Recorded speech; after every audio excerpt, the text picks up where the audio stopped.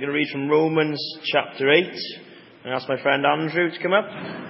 So in Romans chapter 8, I'm reading the first 14 verses. Romans chapter 8, verses 1 to 14. There is therefore now no condemnation to those who are in Christ Jesus, who do not walk according to the flesh, but according to the Spirit. For the law of the Spirit of life is Christ Jesus, has made me free from the law of sin and death. For what the law could not do in that it was weak through the flesh, God did by sending his own Son in the likeness of sinful flesh. On account of sin, he condemned sin in the flesh, that the righteousness requirement of the law might be fulfilled in us who do not walk according to the flesh, but according to the Spirit. For those who live according to the flesh set their minds on the things of the flesh, but those who live according to the Spirit, the things of the Spirit. For to be carnally minded is death, but to be spiritually minded is life and peace. Because the carnal mind is enmity against God, for it is not subject of the law of God, nor indeed can it be. So then, those who are in the flesh cannot please God. But you are not in the flesh, in the Spirit, if indeed the Spirit of God dwells in you. Now if anyone does not have the Spirit of Christ, he is not his. And if Christ is in you, the body is dead because of sin, but the Spirit is life because of righteousness. But if the Spirit of him who raised Jesus from the dead dwells in you, he who raised Christ from the dead will also give life to your mortal bodies through his Spirit who dwells in you. Therefore, brethren, we are debtors, not to the flesh, to live according to the flesh. For if you live according to the flesh, you will die. But if the Spirit you put to death the deeds of the body, you will live. For as many as are led by the Spirit of God, these are the sons of God. Well, good morning. My name's Hugh Martin, as Jonathan introduced me, and I must say thank you very much for allowing me to be here as part of the UBM reunion in England. My time with United Beach Missions started quite a number of years ago now, but it was one of your worthies from England who was leading the team. It was in Douglas on the Isle of Man, and Alan Wood was our leader on that particular team that I had in Douglas on the Isle of Man. It was my first mission, as I say, and 17 minutes on an aeroplane took me from Belfast to Douglas.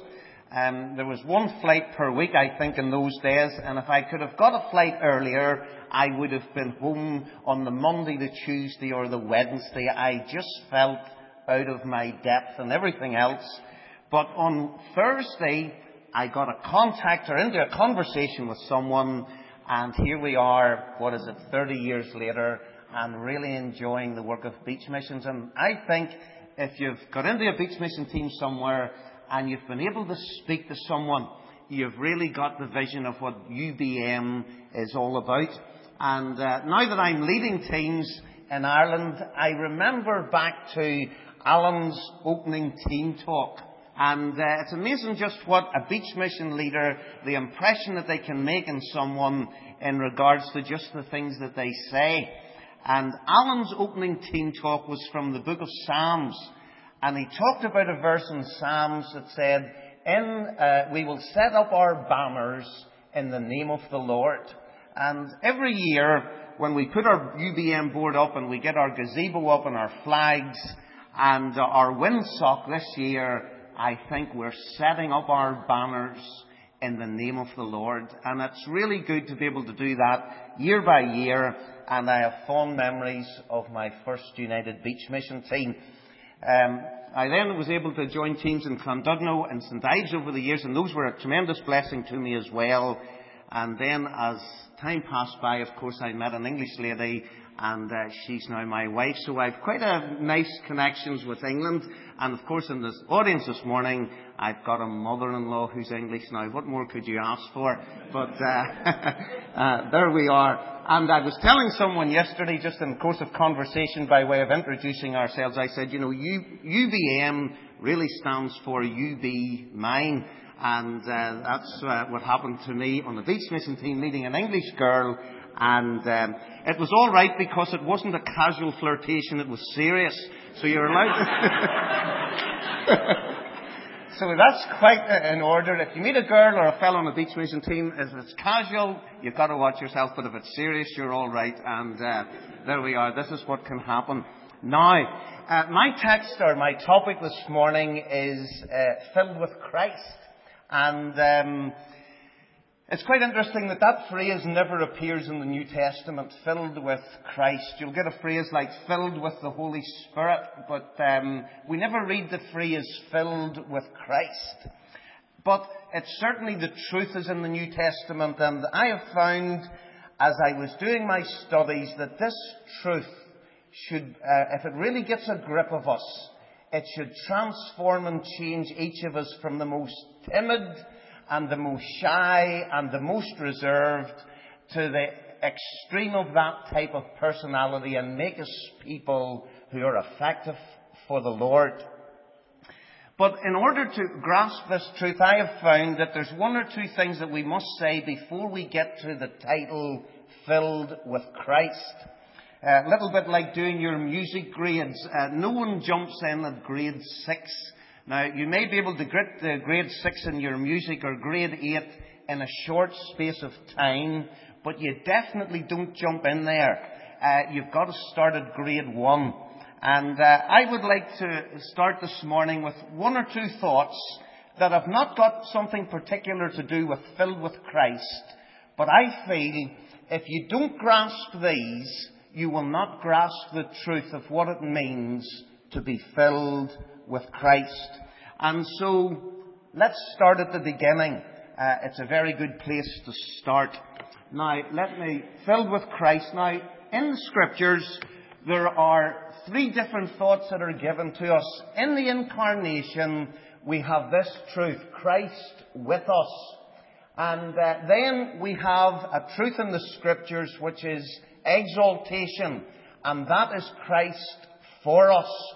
And this screen, if you're looking at it, will say there's a truth that says regeneration, and that is Christ in us. Now, those 3 words are theological terms, but I think they're simple enough for all of us this morning to grasp these different aspects of the truth when we come to filled with Christ.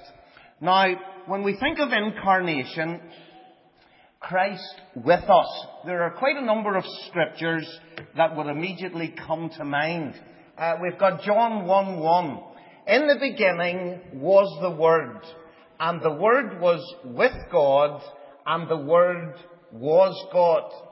And the Word became flesh and dwelt amongst us. That is incarnation, Christ with us. And then in John chapter 4, there's the famous story, or the well-known story, of the lady who had the 5 husbands and living with a man who wasn't her husband. And in the course of her conversation with the Lord Jesus, she said to him, I know that Messiah is coming, which is called Christ. And when he is come, he will tell us all things. And then the Lord Jesus said very simply to her, I who speak unto thee am he. That is Christ with us, incarnation. And of course we know the famous, the well-known verse in Matthew 1, Emmanuel, God with us. Now, that is not new to most of us this morning, I'm sure, but get that truth, Christ with us. Now, when you think of that, you've then got to know this, that the Lord Jesus is no longer with us. The Lord Jesus is no longer with us in his incarnation. The Lord Jesus himself said in John 16 verse 7, "Nevertheless, I tell you the truth.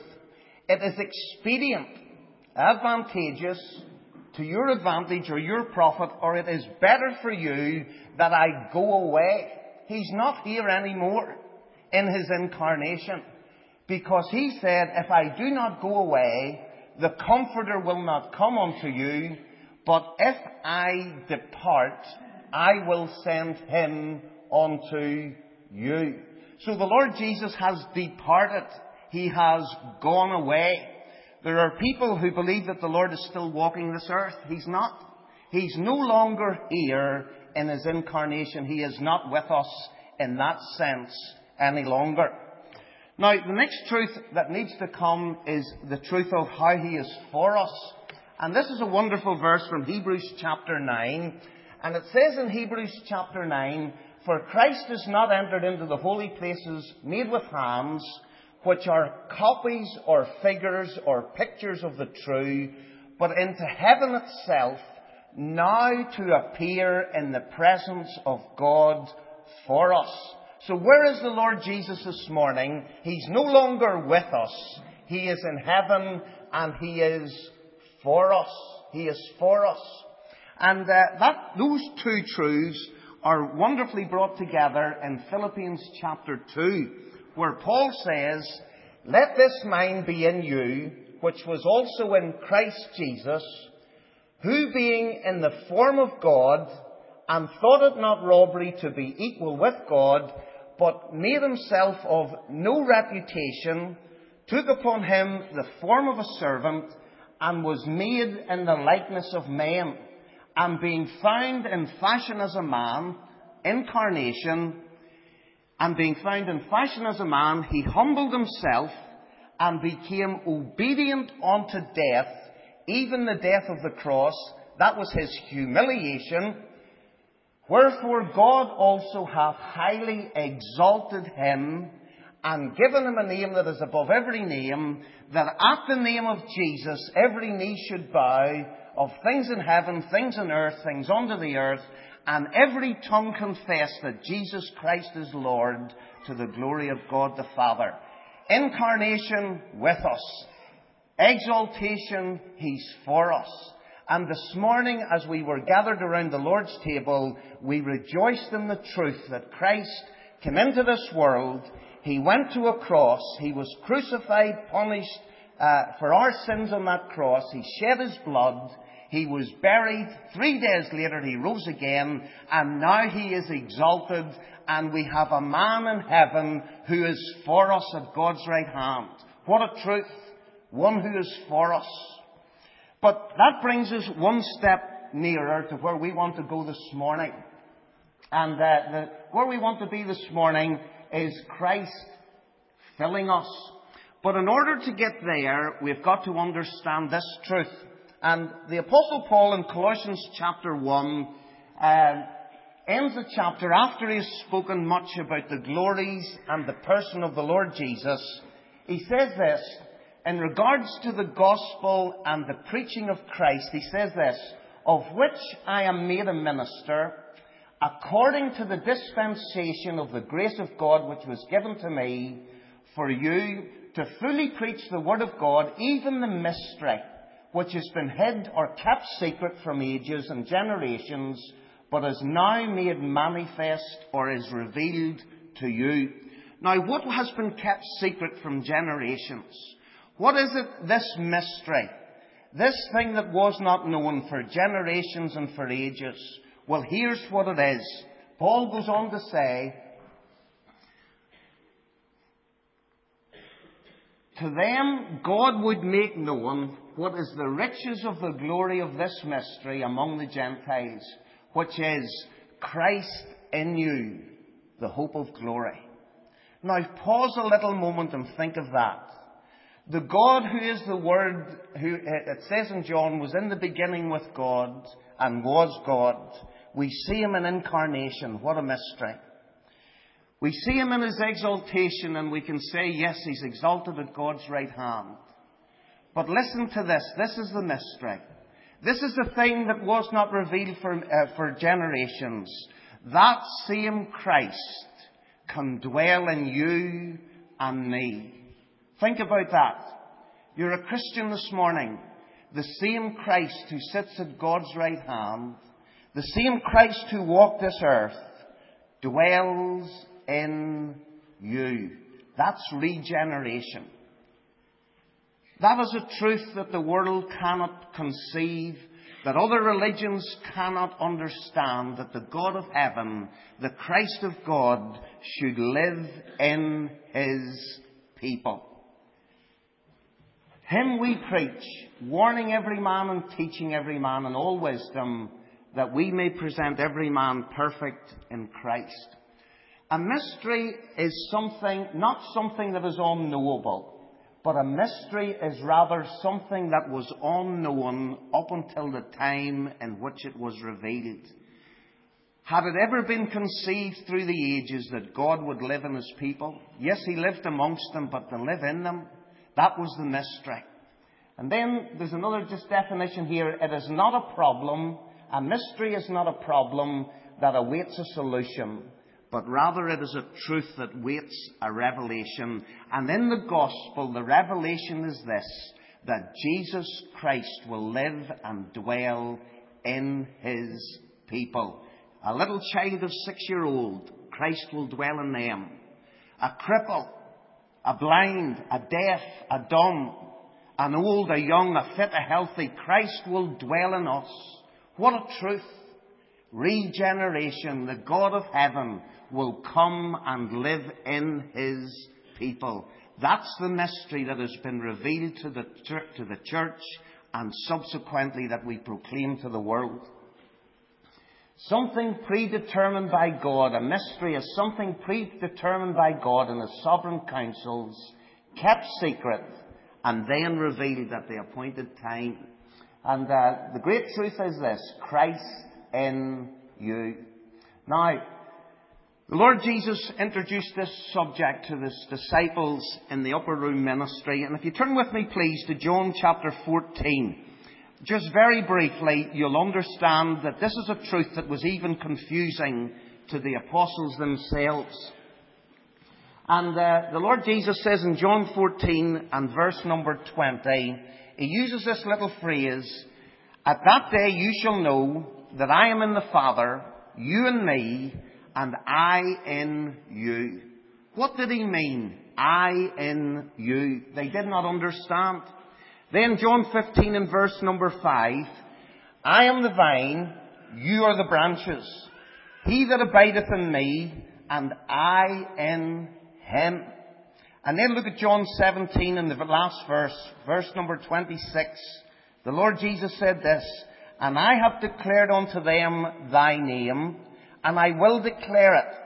The love with which thou hast loved me may be in them, and I in them." So this truth of Christ in his people is something that has been revealed to us by the Lord himself. But it's also something that was taught in the New Testament letters. 2 Corinthians 13:5 talks about Jesus Christ in you. And then we've got Ephesians 3:17, "Christ may dwell in your hearts by faith."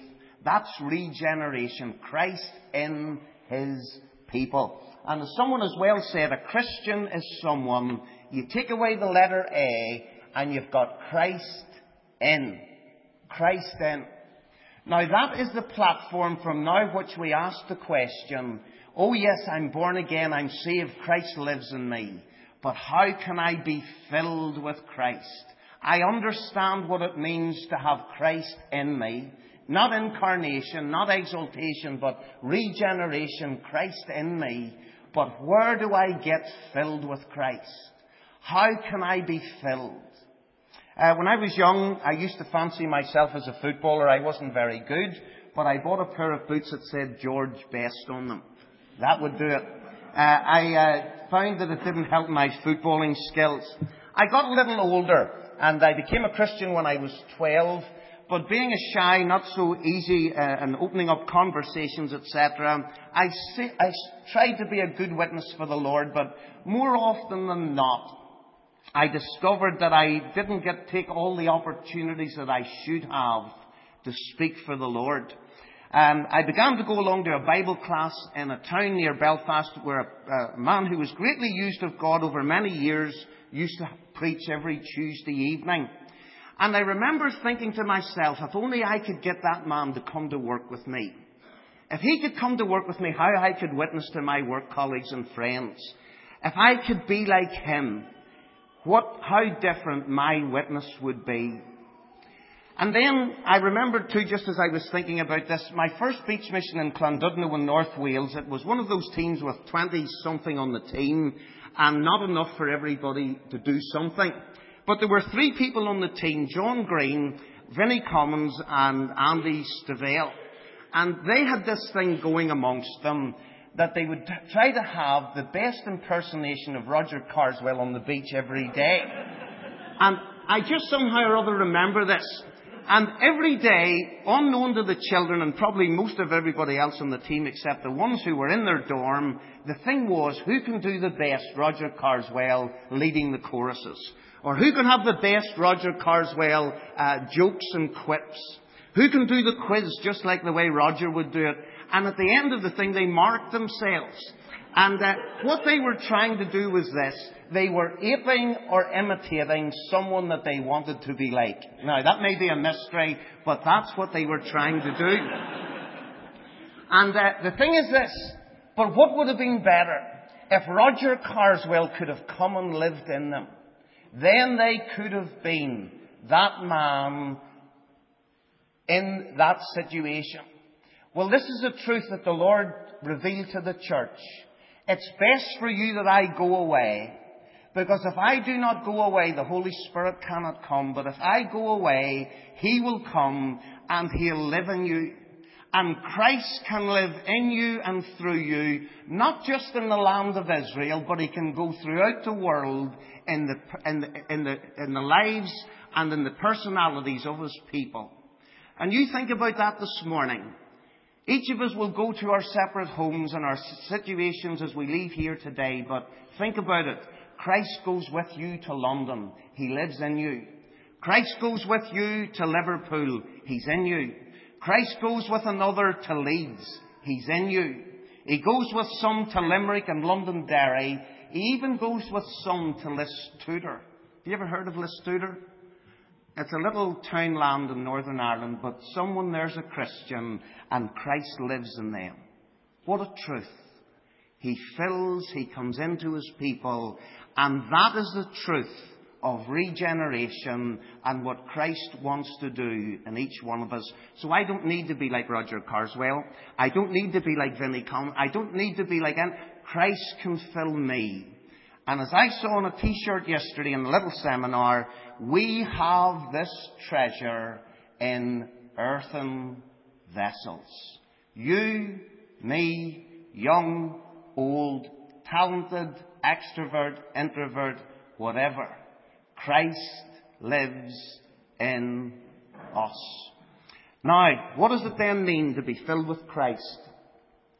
Well, mustn't maybe do too many now, but we'll...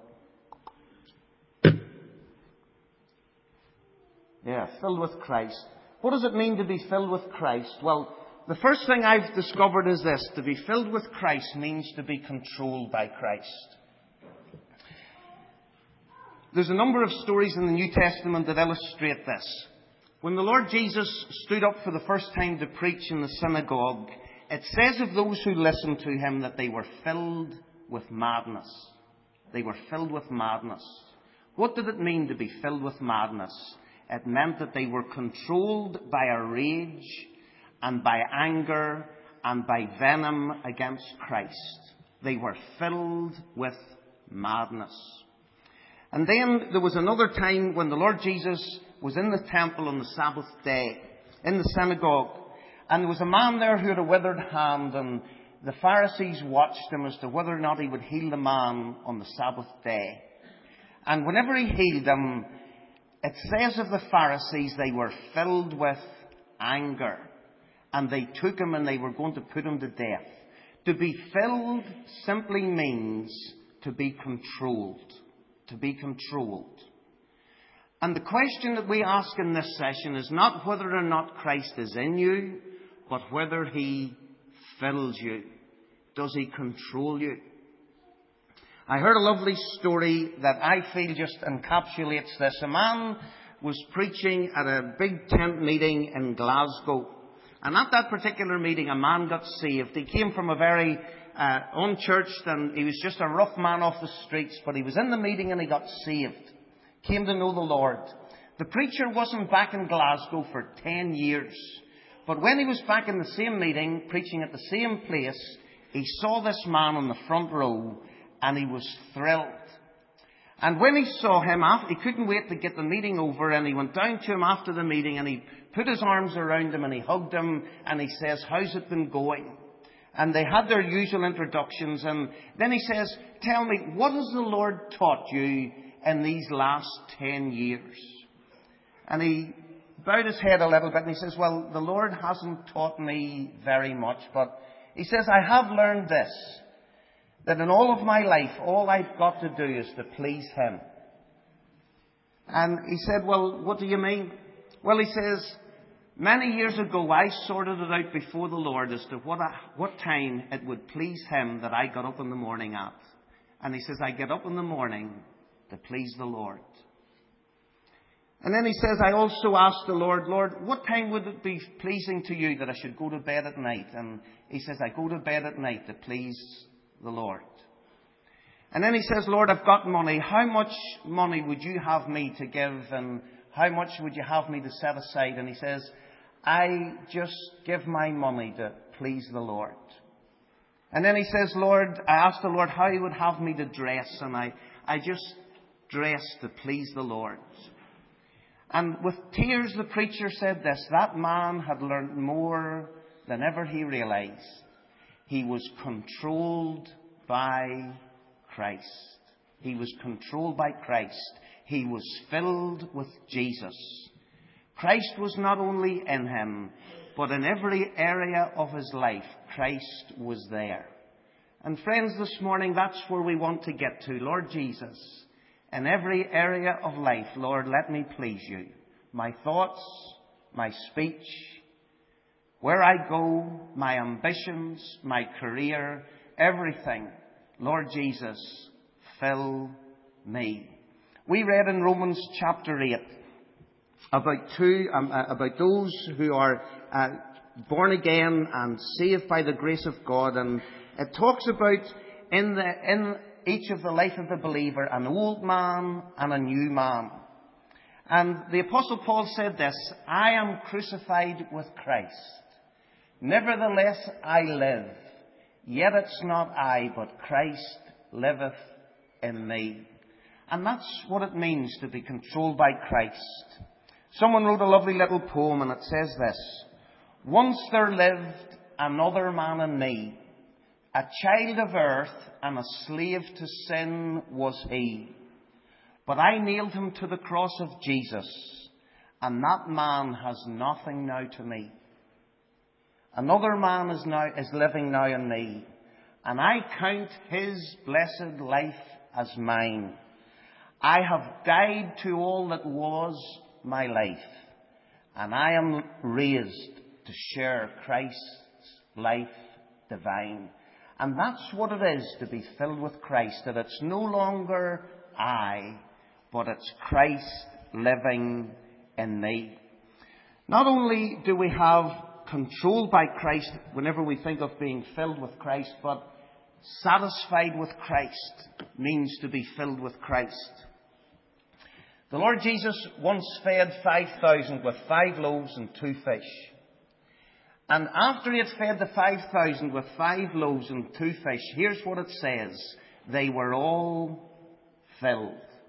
Now, what does it mean they were all filled? They were satisfied. Satisfied. They didn't need anything more whenever they had eaten that meal that was given to them by the Lord Jesus. They were satisfied. Brothers and sisters, this morning, are we satisfied with him?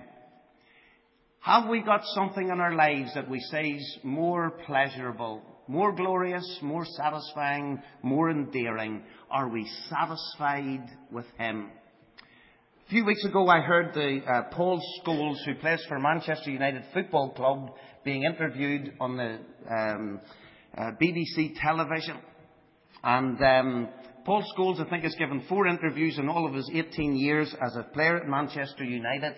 And the interviewer said to him is this: you've been through the youth team, you've been here since you were a boy, you've been at Man United since you were very young, over nearly 20 years as a player. He says, do you not think you've missed out, or do you not regret having had the experience of playing for another club?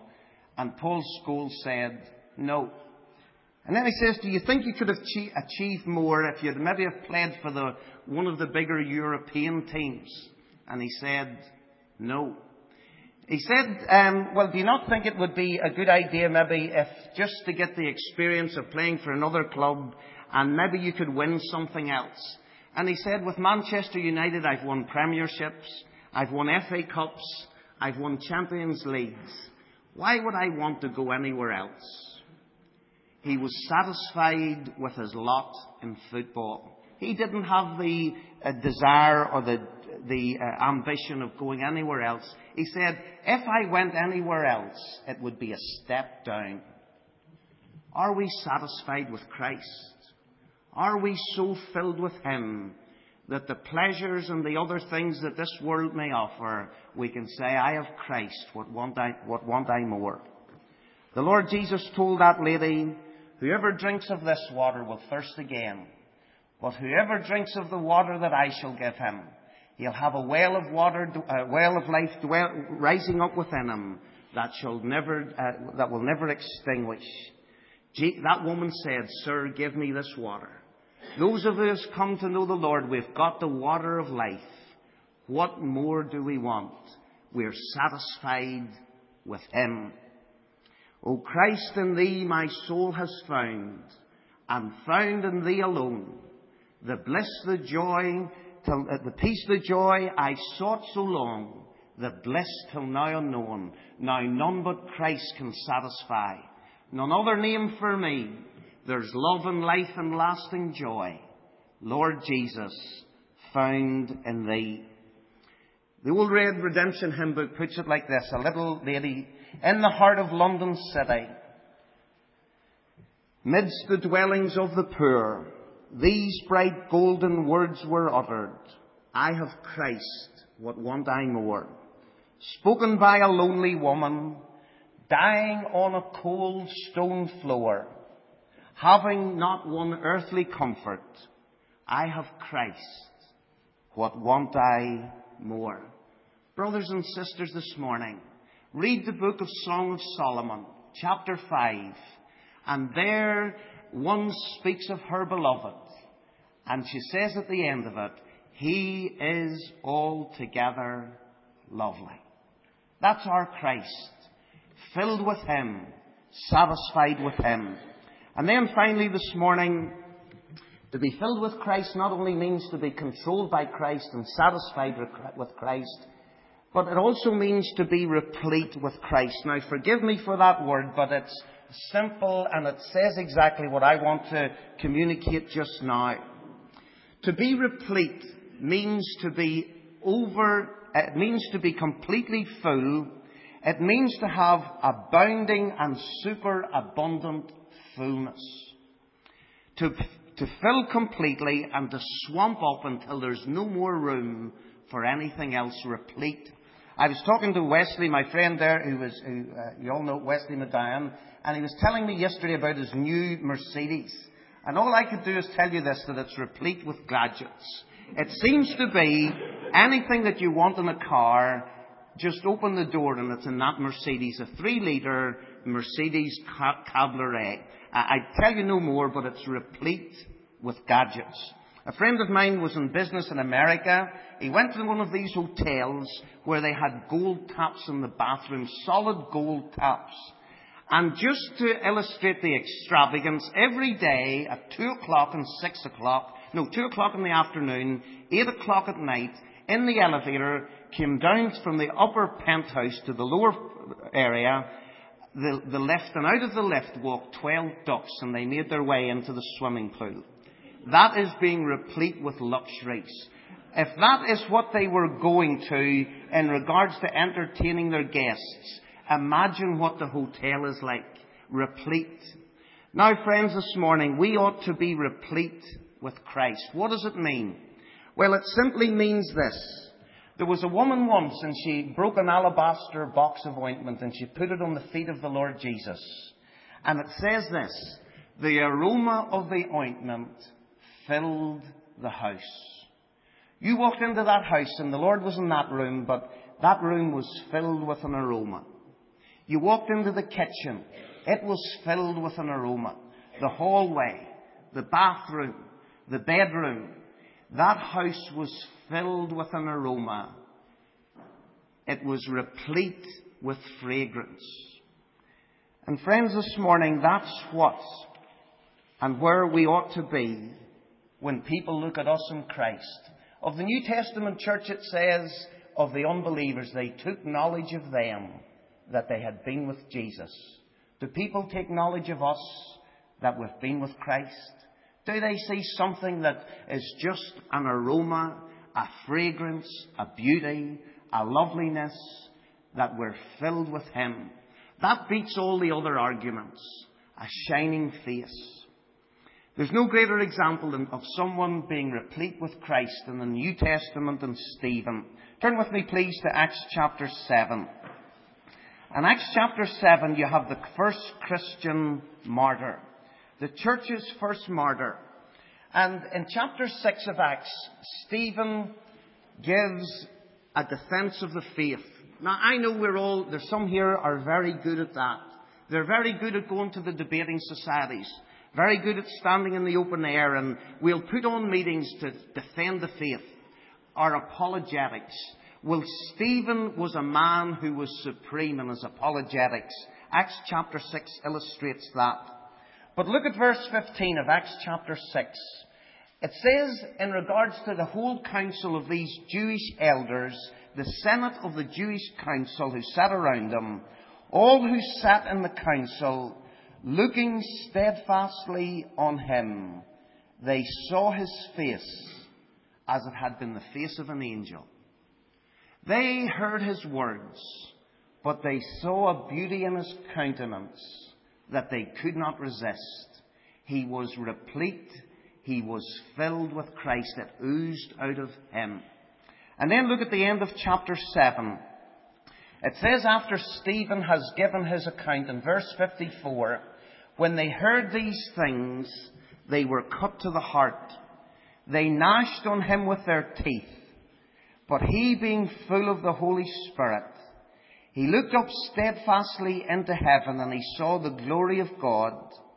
He saw Jesus standing at the right hand of God, and he said, Behold, I see the heavens opened, the Son of Man standing at the right hand of God. Then they cried out with a loud voice, and they closed their ears, and they ran upon him with one accord.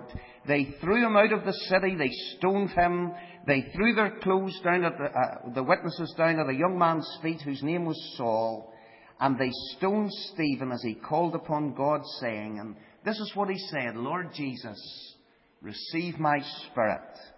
And I kneeled down, and he cried with a loud voice, Lord, lay not this sin to their charge. And when he had said that, he fell asleep. There was a man, even in the face of his persecutors. They saw his face like the face of an angel. Whenever he was being stoned, he says, Lord, forgive them. That's Christ-likeness. And then he says, Lord, into thy hands I commend my spirit. That's what it is to be filled with Christ. Richard Dawkins has no answer to that. David Attenborough has no answer to that. And do you know something? Every one of us can go back to where we belong, filled with Christ, and the world can be lit up with lights and salts that the world cannot resist. They will take knowledge of us that we have been with Jesus. I had the opportunity of giving Richard Dawkins a tract. He was in Belfast a few weeks ago. I gave him a little UVM one, Becoming God's Friend. I thought that would be good for him. I gave him a second tract, Where Will You Spend Eternity? And we had a little conversation. But I don't know where the words will go, but I would love to think that he saw something of Christ in those of us who were there, because they cannot have an answer to that. I was talking to Vinny on Friday. He says, I'll give you a good illustration. And I'll finish with this. Two men, many years ago, were gold hunting in the hills of America or Canada. And they made a pact with one another. If we find gold, we'll not tell anyone. So they made a vow, a covenant with one another. If we find gold, you will not tell anyone, and I will not tell anyone. And after 2 years searching, they found their gold. And in order to get the maximum benefit of their find, they had to go into the local village in order to get tools. And they reminded each other of their covenant. Don't tell anyone we have found gold. And whenever they went into the town, one went this way and another went that way in order to get their tools and equipment. And after a while, one of them noticed that there were people following the other man. And they immediately said, he's told somebody he's broken his promise. But the other man noticed there was people following him as well, and he says, he's broken his promise. And so later on in the day, they got together and they said, well, why did you not keep your promise? He says, I kept my promise, but you didn't keep yours. He says, I didn't tell anybody. And they looked at each other, and then they turned to the people who were following. They says, why are you following us? And they said, well, you've found gold. And they looked at each other, and then they looked at their friends, and they said, well, how did you know? And the crowd said to them, we saw it on your faces. We saw it on your faces. That's being taken with a satisfaction that's in that cannot be hid. Filled with Christ. Wherever you go, whatever you do, Lord, fill me. Let me be the person with my personality, with my weaknesses, with my failures, with my shortcomings, with my lack of gifts. Lord Jesus, just fill me. Control me. Satisfy me. And Lord, live through me. I shouldn't, maybe, let me show you this verse because it's just in my mind as I finish. 2 Corinthians in chapter 2. 2 Corinthians in 2, because this may help you as you try to live this truth out. And this is where we will finish. 2 Corinthians 2 and verse number 14. And this truth really that we've emphasized this morning is encapsulated in these verses. 2 Corinthians 2 and verse 14. Paul says this, now thanks be unto God, who always causes us to triumph in Christ, and manifests or reveals through us the aroma of His knowledge in every place. For we are unto God a sweet aroma of Christ to those that are saved and to those that are perishing. To the one we are an aroma of death unto death. To the other we are an aroma of life unto life. And who is sufficient for these things? Christ filling where I go and people seeing Him in you and in me. Lord, our prayer is simple. Fill me. Amen. May God bless His word to our hearts.